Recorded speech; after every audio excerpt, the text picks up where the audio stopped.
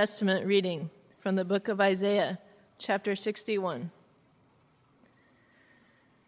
The Spirit of the Sovereign Lord is on me, because the Lord has anointed me to proclaim good news to the poor. He has sent me to bind up the brokenhearted, to proclaim freedom for the captives and release from darkness for the prisoners, to proclaim the year of the Lord's favor and the day of vengeance of our God, to comfort all who mourn, and provide for those who grieve in Zion, to bestow on them a crown of beauty instead of ashes, the oil of joy instead of mourning, and a garment of praise instead of a spirit of despair. They will be called oaks of righteousness, a planting of the Lord for the display of his splendor. They will rebuild the ancient ruins and restore the places long devastated. They will renew the ruined cities that have been devastated for generations. Strangers will shepherd your flocks. Foreigners will work your fields and vineyards, and you will be called priests of the Lord. You will be named ministers of our God.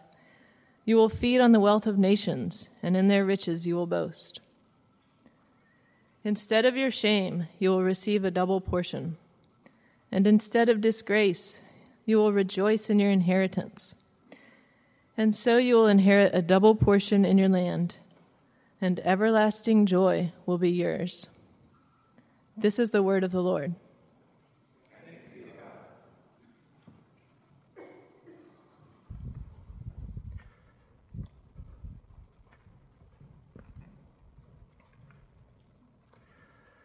Good morning again, everyone. We're continuing our Advent series looking at this idea of the peaceable kingdom. And this morning we're looking at this idea of the year of the Lord's favor as another image that the Bible gives us for that coming peaceable kingdom. Now, the children's story, The Little Engine That Could, is one of the most beloved children's stories of all time. And it's about a train cars full of toys that has to get over the mountain to the good little boys and girls. And one of the toys takes it upon himself, that is the clown, to try and find an engine, because that's the problem. There's no engine to take these train cars over the mountain. And so he comes to the happy locomotive and asks for help, and the happy locomotive is happy to help, but he's not strong enough. And then he goes to the pompous locomotive, and the pompous locomotive is far too important to pull these train cars full of treats and toys over the mountain. And then he goes to the powerful locomotive, who can surely do it. He's a freight engine, but he himself is too important. Then to the elderly engine, who simply just lacks the determination. So the little blue engine volunteers herself, even though she's not strong enough apparently to do it. But she wants to save the day for the children, and so she huffs and puffs, and she goes up the hill bravely, and all the way up is saying, I think I can, I think I can, I think I can. And she reaches the top by sheer determination and willpower. And then she goes down the other side saying, I thought I could, I thought I could, I thought I could. It's a very American tale, right? It's part of our DNA to say, I think I can.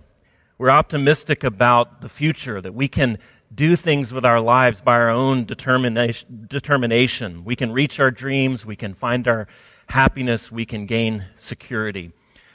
Well, Shel Silverstein is another children's author, and he has a little bit more pessimistic bent on this story. And it ends up a little bit differently. In the end, the engine, little blue engine, thinks her way all the way up the hill to the very crest and is almost there, and then she slides back down and crashes on the rocks. And the poem ends with the line, if the track is tough and the hill is rough, thinking you can just ain't enough. The Bible's view of reality is, I would say, much closer to Shel Silverstein's, that it really is a challenge to find ultimate happiness in this world. And there's a number of images that Isaiah gives us to comfort and to minister to those who have realized how difficult it is to get up the hill, or maybe our lives have drifted backwards and we've crashed into the rocks, we realize that hope is a little bit more elusive than the little blue engine story makes it out to be. Verse 3, Isaiah tells us that he is speaking on behalf of the Lord and that he will provide for those who grieve in Zion, to bestow on them a crown of beauty instead of ashes, the oil of gladness instead of mourning. Now, we do an Ash Wednesday service here at InTown each and every year, and each and every year you come up and I put a cross on your head and tell you that from dust you have come and to dust you shall return. And it's one of the few worship services that we have here that doesn't have a happy ending. There's not a gospel hook at the end. There's no happy ending. There's no resolution. And what are the ashes? Well, ashes are what's left over after fire completely destroys something. If you throw a log into your fireplace and you light it on fire, after a while you'll have dust, you'll have ashes at the bottom of the fireplace. Fire literally tears the wood apart at a molecular level. The wood, the trees grasp the energy of the sun over decades and over maybe hundreds of years. It stores that energy. And what fire does is it releases that energy. It releases the carbon. And it's a sign of decay. It's a sign of decomposition or disintegration. That's what ashes are. And ashes are applied on Ash Wednesday to someone's forehead who themselves is falling apart, who themselves are turning to ashes. In the phenomenal Coen Brothers movie, The No Country for Old Men, the sheriff's name is the very Texan Ed Tom Bell. And he's the aging sheriff who's seen enough of the world, enough pain, enough violence, and he is depressed. And he's experienced this violence very upfront and the disintegration of his own community. And the movie really is about his existential fatigue and that he's quitting his calling, the thing that his grandfather, his father, and now he has done his whole life because he's seen enough of the world to know that he is overmatched. He's overmatched. No matter how wealthy, no matter how industrious, no matter how optimistic we are, how hard we try, one day we too will fall apart. We too will return to dust and to ash. Even if we make it over that main hill of life, we've found success, we've had the education that we want, we've had the job that we want, we've found the spouse that we want. Even if we make it over that hill, it's still a race against the clock, hoping that our money doesn't run out before our health does, hoping that our life partner doesn't precede us in death, hoping that we don't get that catastrophic call in the middle of the night that turns our world upside down. Something that we all have in common, no matter if we're successful and optimistic or our lives have fallen upon the rocks, is that the clock is running out on all of us, and there's nothing we can do about it. Isn't that what you came here this morning to hear? A little Christmas cheer, a little hope for the holidays? Well, the person who puts ashes on their forehead has come to the realization that, like everything else in the world, they are disintegrating. Anytime we place our hope, we place our trust on something inside the system, it's ashes looking in hope to ashes. And the Christian story, the Christian gospel, the story that Isaiah tells us is that our only hope is for something outside of the system to invade. In fact, someone who is not falling apart themselves. Someone who has actually conquered death. Isaiah tells his readers, put ashes on your head. Acknowledge your situation. We must first despair in order to hope. And that's part of the message of Advent, is we must despair in order to hope. That's the message of this table, that we have to despair of ourselves in order to hope. Isaiah's readers, in their situation, it was desperate in every way. They had been exiled, they had been overrun, they had been assimilated into a foreign power. Their lives were on the rocks. But what this passage tells us is that this physical reality that they were experiencing mirrors a deeper spiritual reality, an existential lostness that the nation of Israel was in. And the reality was that they were overmatched in their world.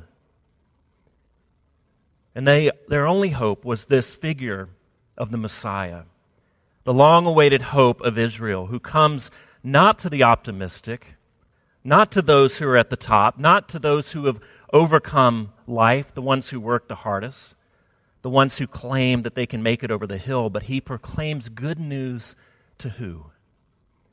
The poor. Verse 1, he proclaims good news to the poor. And here it's not simply the economically deprived, but it's those who are deprived of resources, of healing themselves and fixing what is wrong with their world. Sheriff Bell sees this brokenness in West Texas. He sees the evil incarnate in the world, and he decides to walk away. He decides to walk away befuddled and fatigued in his efforts to make sense of this world, make sense of a moral universe that seems so utterly broken. And the movie ends with him quitting his calling. His only solace, it seems, in his conversation with his uncle is the good old days, how things used to be in his world. And it's a kind of moral paradise that he imagines, that he is lost from, that he is exiled from. And he copes by retreating into nostalgia. We have our own ways of retreating as well. We retreat into positive thinking, we retreat into diversion, we retreat into sensuality, we retreat into nostalgia, we retreat into politics, trying to squeeze blood from a turnip. But the hope of Isaiah is comfort for those who grieve. The hope of Isaiah is those who mourn over their situation. Verse 2. Who mourn over the current state of affairs in their lives and in the world, a state of affairs that they can't fix under their own auspices. And this is exactly, right, what Jesus says in the Sermon on the Mount. That blessed are those who mourn. Blessed are those who look at their lives and see no solution within their own power, within the world, within the cosmos that we know. Blessed are those who mourn. Why? Because instead of ashes, they receive a crown of beauty. Instead of mourning, they get an oil of gladness. Now that sounds more like Christmas. That sounds more like hope, like Advent hope. But how? How do we get that? Well, Isaiah paints this picture, and he makes a story for us. And in chapter 1, we get the accusation of what has gone wrong. Why are they in exile?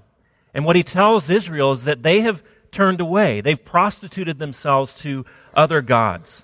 They are outwardly religious, or they were outwardly religious, but they showed no loyalty to Yahweh, the true God.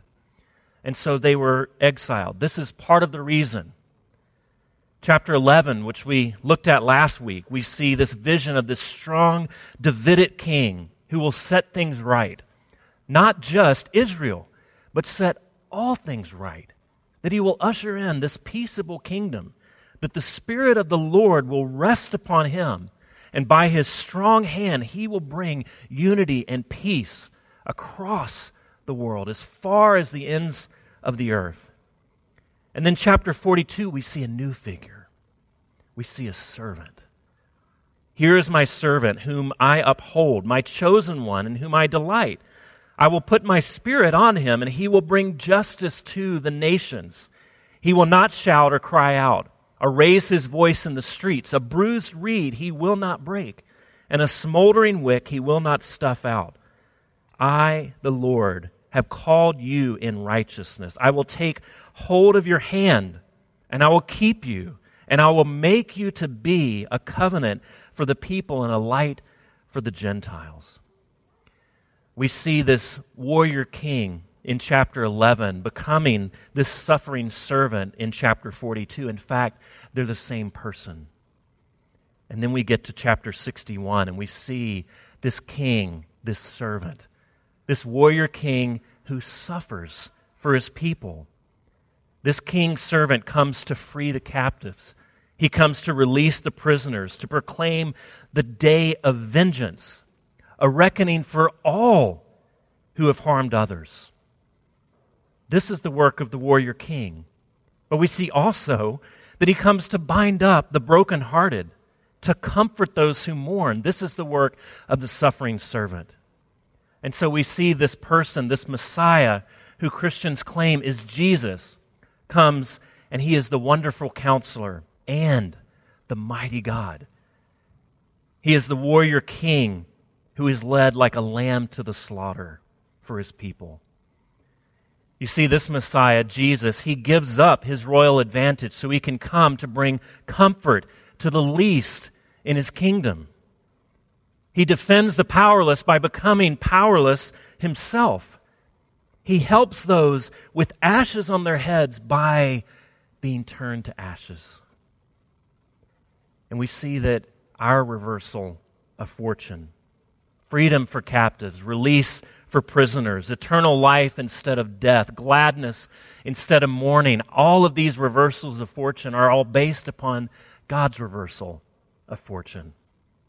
That the great Lord, the great King, who could come in power and demand our fealty, he comes instead as a suffering servant and he gives over his life to us.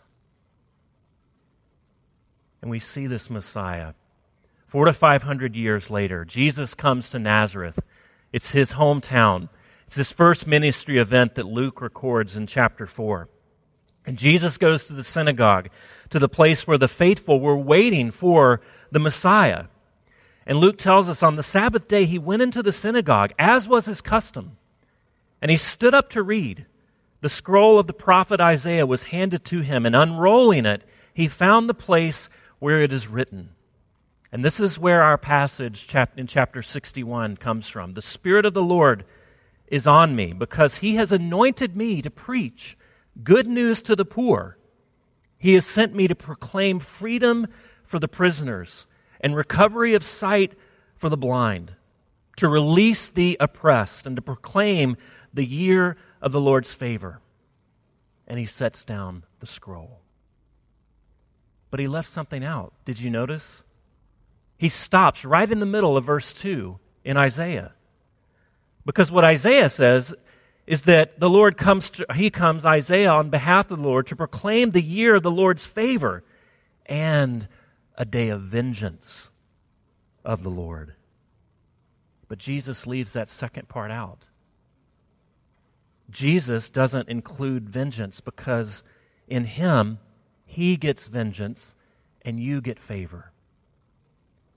He ushers in the peaceable kingdom by taking on all of our warfare, all of our greed, all of our pride and hatred, and in his crucifixion, all of it is disintegrated.